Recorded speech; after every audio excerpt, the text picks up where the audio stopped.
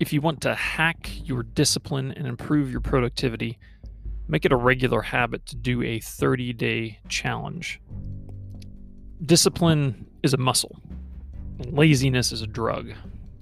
A good time-boxed challenge works as both an exercise for your discipline and detox for your laziness. It doesn't matter what type of challenge you do, anything works. The gains you get from doing the work will bleed into other areas of your life. Only note the name challenge. It should actually be challenging to complete. This also means it is relative. If you're in good shape, a challenge to walk 20 minutes per day probably isn't something you want to waste time on unless you want to practice consistency. But for someone who is overweight and only walks when going from the parking lot to the front door of the store, that challenge might be perfect.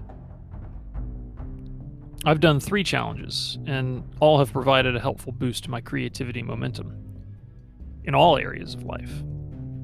The first is NaNoWriMo. Write the first draft of a novel during the month of November. You have to write about 1,700 original words every single day, at least average that. I've done Inktober. Produce an original ink drawing every day. This one was tough. I'm not really an artist. Some days I just had to throw something out in order to keep going. That's part of the benefit of the challenge, to kill your ego, to share your progress.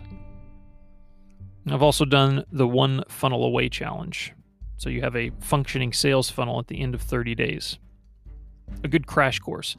It's best if you view that sales funnel like the deliverable of NaNoWriMo as a rough draft. But each of these challenges has been rewarding in their own ways, and all have given me momentum in other areas of life, like parenting my children. And there are all sorts of challenges, ranging from food, dieting, fitness, to Bible reading. Pick one and just do it. You won't regret it. Some things to look out for as you're searching for one to do or creating your own.